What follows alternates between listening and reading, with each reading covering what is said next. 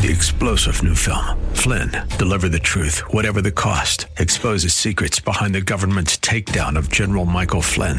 Flynn knew what the intel world had been up to. He ordered the first audit of the use of contractors. This set off alarm bells. He told the truth. He was the most dangerous person for Donald Trump to hire. They had to get rid of Flynn. Flynn, Deliver the Truth, Whatever the Cost. Available now. Watch it today. Go to salemnow.com. salemnow.com. This is Cornerstone Connection, the radio ministry of Pastor Gary Hamrick of Cornerstone Chapel in Leesburg, Virginia. Pastor Gary is teaching through Jude. Real love is calling, listen, truth opens up your eyes. Mercy is waiting for you with every sunrise. They did not stand for what was right and true, and they allowed evil influence to take over their hearts and their minds, and they ended up dying in the wilderness. And God gave them what they really wanted. We don't want to go in there. Okay, fine, then you can die out here, and I'll take your children into the promised land. And that's exactly what he did. And so Jude draws on that example. He says, hey, remember the Jewish people. They came out of the land of Egypt. They started well, but they didn't finish well.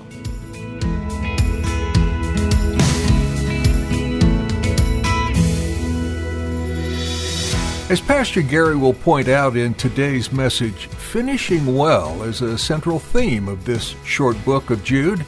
Starting well is good, but what matters more for believers is how you finish. Perhaps you got saved and your heart ignited with passion for Jesus, but then life happened and you slowly slipped back into complacency, allowing sin to return. You're still saved through the grace of God, but you've missed out on your greater purpose and the joy you could have experienced in Jesus. At the close of Pastor Gary's message today, I'll be sharing with you how you can get a copy of today's broadcast of Cornerstone Connection. Subscribe to the podcast or get in touch with us. But for now, let's join Pastor Gary in the book of Jude with today's edition of Cornerstone Connection. God is actively at work, helping us to persevere. And so Jude begins his letter by saying, God is a keeping God in verse 1. God is a keeping God in verse 24. These are like bookends to his epistle, but a good reminder to us that God will help us to finish this race. He will help us to finish strong. And then in verse 2, the common salutation of the New Testament writers, mercy, peace, and love be multiplied to you. Be multiplied to you. He says, beloved, while I was very diligent to write to you concerning our common salvation. So here's where he's going to tell us, hey, my intent was to write you just a charming letter rejoicing about our common salvation. Now, he doesn't mean common as in cheap, like it's everyday common. He means common in it's mutual. He says, I had intended to write to you about our mutual salvation, our common faith, but he says, I found it necessary to write to you, exhorting you to contend earnestly for the faith which was once for all delivered to the saints. Now, in your Bibles there, contend earnestly is one word in the Greek, and it is the only time this particular Greek word is used in all of the New Testament, and the word is epagonizomai, and you try that 3 times. And in the middle of that word, epagonizomai, is where we get our English word agonize. Epagonizomai. And so the idea is to fight, to agonize, to labor, contend earnestly for the faith. Now, it isn't in the sense like you have to earn it, work for salvation. Salvation's already been gained for you. Okay, we receive it through faith. It's a gift from God. It's by grace are we saved. But it's the idea that now that we are saved, we're in this for the long haul. So fight for your faith. Stay strong in the Lord. Don't grow weary. Don't get weak. Don't check out. Don't become complacent. Don't become apathetic in your faith. Fight, agonize, labor. Because why? It's important. You fight for what's important. You fight for the things that are valuable. Your faith is valuable. It's supremely valuable. So he's challenging us. Fight. Fight for your faith. Don't allow the influence of evil to overcome you, but fight for the faith. And he's going to tell us in a few verses here examples of people who lost, people who gave in to the evil influence of their day. So he challenges us here, he exhorts us. He said, I wanted to write this wonderful letter about our common salvation, but instead I find myself overwhelmed here. I have to exhort you to contend earnestly for the faith which was once for all delivered to the saints. Verse 4, for certain men, here's this idea about the false teachers, for certain men have crept in unnoticed. NIV says they've secretly slipped in among you. You know, false teachers are not going to say, hi, my name is so-and-so. I'm a false teacher. They sneak in secretively. I throw this caution out every once in a while. It's important. You don't take my word for it. You search what Scripture says. You don't take some TV evangelist's word for it. You search Scriptures to see what the Bible says. You don't read a Christian book and just take it at face value. You pass it through the grid of God's Word. We have to make sure that we're testing things because false teachers don't announce themselves. They come in secretly. They crept in unnoticed. Who, verse 4, who long ago were marked out for this condemnation. Ungodly men who turned the grace of our God into lewdness. A lot of times lewdness we think in terms of sexuality, but it just basically means a brazen practice. The corruption of doctrine is a brazen practice. That's what he means by lewdness.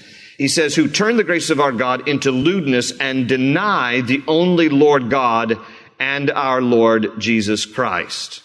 Verse 5, but I want to remind you, and he's going to give us examples here.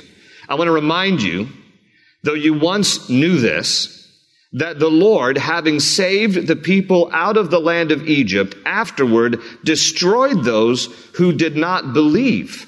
He's going to give us 3 examples here. Now he's talking here about encouraging believers to contend for the faith and to finish strong, and he's going to give 3 examples of people who didn't finish well, of people who didn't fight for the faith. Now, he's going to draw on Old Testament examples because that's what he has, the Jewish scriptures. I mean, in the first century, you didn't have the completion of the New Testament. You're still relying on the scripture of the Old Testament. And so the Tanakh, the whole of God's word from Genesis to Malachi. And so he's going to draw on 3 examples from the Old Testament of those who allowed evil to influence them. And they didn't stand strong in the faith. They didn't stand strong in the Lord. And so the first one that he points out here in verse 5, reminding us, though you once knew this, the Lord, having saved the people out of the land of Egypt, afterward destroyed those who did not believe. So the first example he gives is the Israelites in the wilderness. And this account, of course, is all through the book of Exodus and recounted again in the book of Numbers. And it's this whole wilderness wandering thing for 40 years.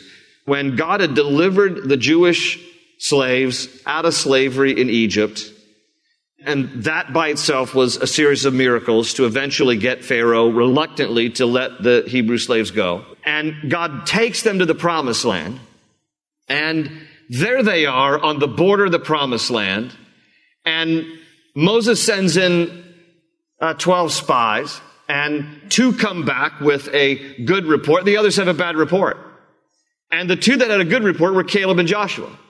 And all the others had a bad report. Oh, there's giants in the land. We can't go in there. They're going to consume us. I don't know.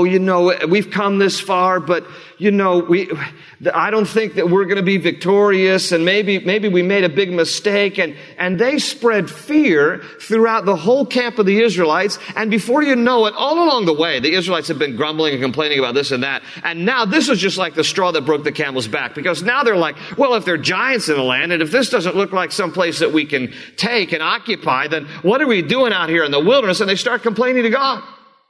Like, we can't go in there. And it would have been better if we had gone back to Egypt. We would be better off back in Egypt. And so God's like, okay, you want Egypt? Okay. You're right here in the Sinai Peninsula. Why don't you just hang out here for 40 more years? And for 40 years, that entire generation would wander in the Sinai Peninsula until they would eventually die off. And only their children would go into the promised land, plus Joshua and Caleb, the 2 spies who had the favorable report because they believed God. Besides Joshua and Caleb, an entire generation of the Israelites would die in the wilderness. Why? Because they did not believe God. And they did not stand for what was right and true. And they allowed evil influence to take over their hearts and their minds. And they ended up dying in the wilderness. And God gave them what they really wanted. We don't want to go in there. Okay, fine, then you can die out here, and I'll take your children into the promised land. And that's exactly what he did. And so Jude draws on that example. He says, hey, remember the Jewish people. They came out of the land of Egypt. They started well, but they didn't finish well. And so they died in the wilderness. Verse 6, this is example number 2. And the angels who did not keep their proper domain, but left their own abode, he has reserved in everlasting chains under darkness for the judgment of the great day. So number 2, the second example that Jude gives here is about the angels who rebelled with Satan. Again, they got off to a great start, but they didn't finish well because they allowed the influence of Satan to steal their hearts away from God. And what the Bible tells us in Revelation chapter 12, actually, because the Bible is not necessarily in chronological order, and some of what we read in the book of Revelation actually predates things and goes back historically. And Revelation 12 talks about how Satan rebelled against God. On that day that he rebelled against God, he led a third of what the Bible calls stars, but it's a euphemism for angels. He led a third of the angels in rebellion with him in this great coup against God. Now, how many is a third of the angels? We don't know because we don't know how many angels there actually are. But you're talking a lot. And the third of the angels who rebelled with Satan were expelled with him from heaven, otherwise known today as demons. Satan inspired them to rebel against God with him, and thus they were expelled. But what Jude is telling us here, and there's another story in Luke chapter 8 that backs all this up as well when you compare Scripture with Scripture. What Jude is telling us is that some of the worst of these demons have been kept in this chains, reserved in everlasting chains, under darkness for the judgment of the great day. Now, in Revelation chapter 12, it speaks about when they rebelled, but Revelation also tells us that there's going to come a time when God will open the lid of this abyss. And these demons will be allowed during the period of the Great Tribulation to come out and to torment people. It is actually by His grace that He has kept the worst of the demons presently under chains in the abyss. That isn't to say all demons are there, because there are plenty of demons who roam in the spirit realm. But the worst of the worst have been kept in the abyss, in chains, until that day of judgment when God will use them in that period of the tribulation. Now, in Luke chapter 8, there's a story that many of you are familiar with when Jesus goes to the other side of the Sea of Galilee, to the region of the Gadarenes, to cast out demons from this guy who had been possessed. When Jesus confronts the demons in this man, he asks their name, and the demon says, Legion, for we are many. Now, a Roman legion was 6,000 soldiers. Were there 6,000 demons in this guy? I don't know. One is too many, right? One demon in somebody is one too many. But the reason you can't necessarily trust a demon is because demons lie. So it could have been one demon. It was like, oh yeah, we're 6,000. Yeah, I got a legion. We have 6,000 demons. You don't know because they're liars. So Jesus then, before he casts the demons out of this guy, they begged Jesus, the demons. This is in Luke chapter 8. It's in verse 31. The demons begged Jesus, please send us into the herd of swine, but don't cast us into the abyss. They know the worst of the worst are held in the abyss. We don't want to go where they are. Even the demons don't want some of the bad demons. They're worse demons. We don't want to be with them. We don't hang out with them. So don't cast us, please, in the abyss. It's interesting. Jesus, in His mercy, even for demons, did not cast them into the abyss, cast them into the herd of swine, which was a very strategic move on Jesus' part, because the Jews should not have had pigs anyway. They should not have. These were Hellenistic Jews. These were Jews who were influenced by the Greek culture. They should have been kosher. They should have been, no pork at that time. Now, praise God, Jesus has declared all foods clean, so eat. But in these days, you couldn't have pork. You couldn't have pigs. What were the Jews having pigs? So Jesus is like, I'm going to kill two birds with one stone. I'm going to deliver this guy from demons, and I'm going to kill the livelihood of these Jews who shouldn't even have pigs. But the abode that they abandoned was heaven. These angels left their abode. They left their proper domain, and they were influenced by Satan. And the Lord put these particular demons, the worst of the worst, in everlasting chains under darkness for the judgment of the great day. They started so well, but they didn't finish well. The third example he gives is verse 7. As Sodom and Gomorrah and the cities around them in a similar manner to these, having given themselves over to sexual immorality and gone after strange flesh, NIV uses the word perversion, are set forth as an example, suffering the vengeance of eternal fire. And so the third example he gives from the book of Genesis 18 and 19, is the account of Sodom and Gomorrah. Now, most of you are familiar with what happened in Sodom and Gomorrah. You know, today, now as I talk about this subject, it is counter to what our culture is saying, because our culture has now embraced homosexuality as a, quote, normal lifestyle, as just an alternative lifestyle, but the Bible has never seen it that way. In fact, in the book of Romans, God calls it unnatural. Again, NIV uses the word perversion. New King James here says it's going after strange flesh. This is not the way that God designed relationships to be. He designed a relationship between a man and a woman in a heterosexual relationship. And so Sodom and Gomorrah, God destroys.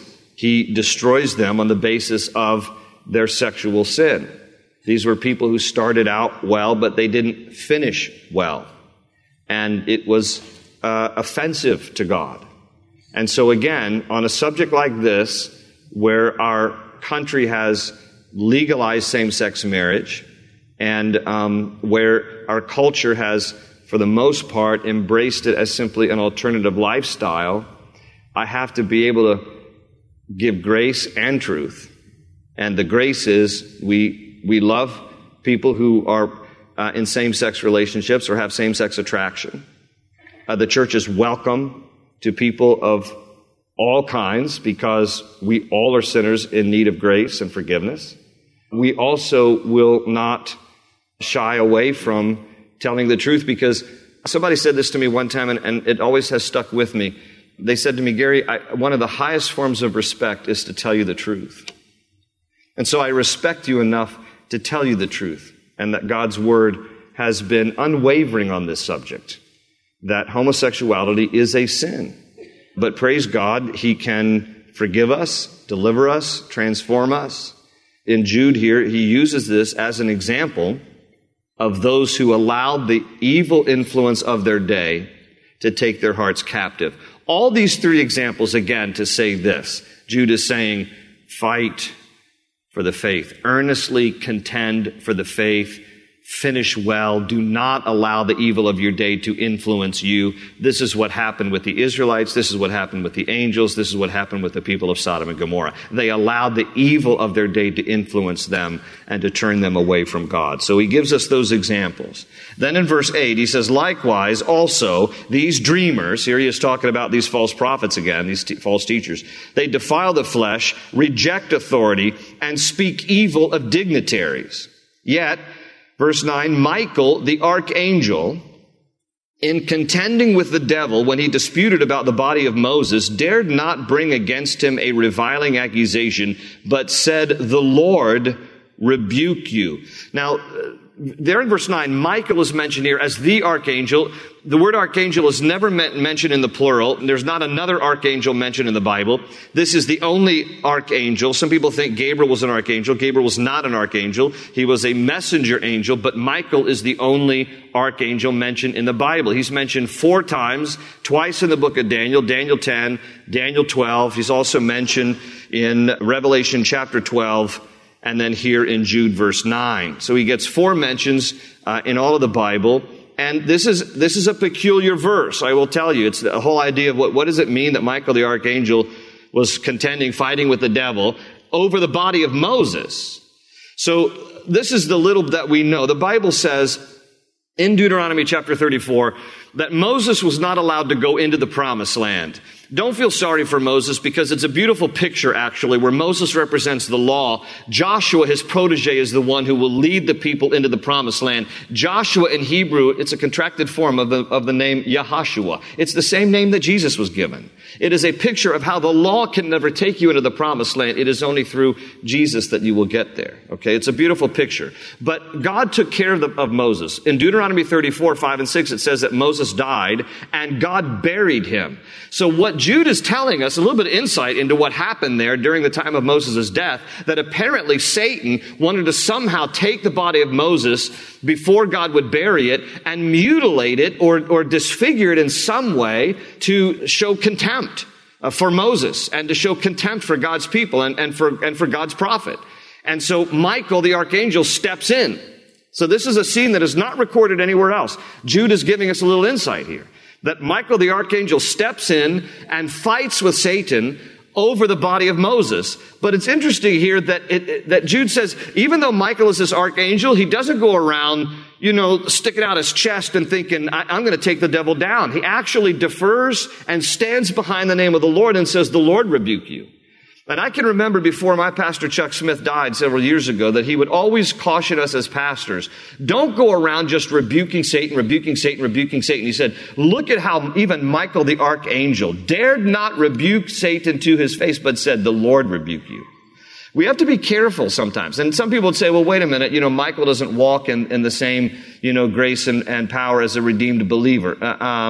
Okay, I understand in terms of relationship with Christ, I'm never going to mess with an archangel. I can tell you that much. And if the archangel dared not dispute with Moses, but instead he said, the Lord rebuke you. And he invoked the name of the Lord. We ought to be careful. Don't go around rebuking demons under every bush. Just stand in who Jesus is. And if you need to rebuke in the name of the Lord, say, the Lord rebuke you. But we better know our place behind the name of the Lord. Verse 10. But these speak evil of whatever they do not know, and whatever they know naturally, like brute beasts, in these things they corrupt themselves. Talking again about these false teachers. Woe to them, for they have gone in the way of Cain, have run greedily in the error of Balaam for profit, and perished in the rebellion of Korah. So now what he's going to do is he's going to give 3 examples to indict these false teachers, and he's going to compare them in the Old Testament to Old Testament examples. And the first one he says here is like, they've taken the way of Cain. Now, Cain was the firstborn of Adam and Eve. His story is recorded in Genesis chapter 4. The Bible says that Cain tilled the ground. He was a man of the soil. It says that Abel, his younger brother, was a man of the flocks. And when it came time to present offering to the Lord, Abel brought an offering from the flocks. Cain brought an offering from the produce of the land. And God accepted Abel's sacrifice and rejected Cain's. Now, there's some debate. Why did he accept one and reject the other? Probably because Abel is presenting a blood sacrifice. It is an inference to us that God had already prescribed that the way that you get to me following sin, because they've been already expelled out of the Garden of Eden. Man has already sinned. The human race has already been tainted by sin. That the way you approach me is through the sacrifice of an animal. It's a blood sacrifice.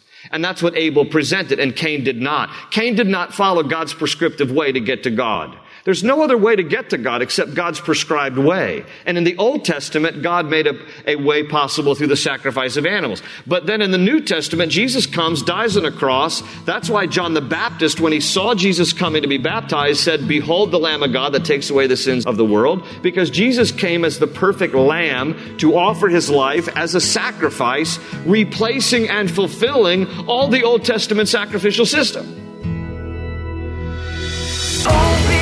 Open ocean, jump in and you'll find the cornerstone's your connection. Run towards your new life. Wow, aren't you glad you joined us for today's message? We're certainly glad you did. You've been listening to Cornerstone Connection with Pastor Gary Hamrick. Pastor Gary dove into the book of Jude today, a small letter packed with wisdom for life, like these 2 verses near the end. But you, beloved, building yourselves up in your most holy faith and praying in the Holy Spirit, keep yourselves in the love of God, waiting for the mercy of our Lord Jesus Christ that leads to eternal life. And what better way to build up your faith than to gather in a community of faith and study the Word together? We'd love to have you join us if you're in the area. Each Sunday and Wednesday, we get together with our church family to learn from the Word and spend time in worship as the sons and daughters of the King. It's a powerful time for us to learn together and fellowship together at Cornerstone Chapel. And we'd love to have you be a part of it. You can get service times and more information by visiting our website, cornerstoneconnection.cc. I look forward to seeing you there. If you're looking to hear more teachings from Pastor Gary, you'll find those on our website too. Again, that's cornerstoneconnection.cc. And with that, we've come to the end of our time together. See you next time on Cornerstone Connection. They say you're a wandering soul, that you've got no place to go, but still you know, you're not alone. Real love is calling, listen, truth opens up your eyes. Mercy is waiting for you with every sunrise. Hope is an open ocean, jump in and you'll find the cornerstones, your connection, run towards your new life.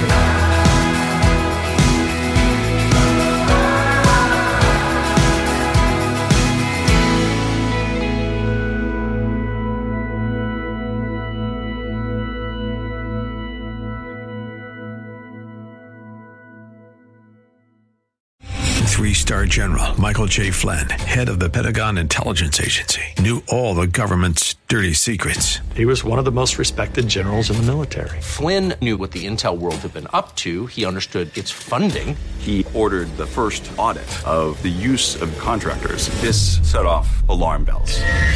The explosive new documentary, Flynn, Deliver the Truth, Whatever the Cost, uncovers the facts behind this scandal. Flynn told the truth. He was the most dangerous person for Donald Trump to hire. I find out the worst enemy that I'm going to face in my life is right here in America. They took my assessment and they wanted me to change it. And I was like, I'm not changing it. They had to get rid of Flynn.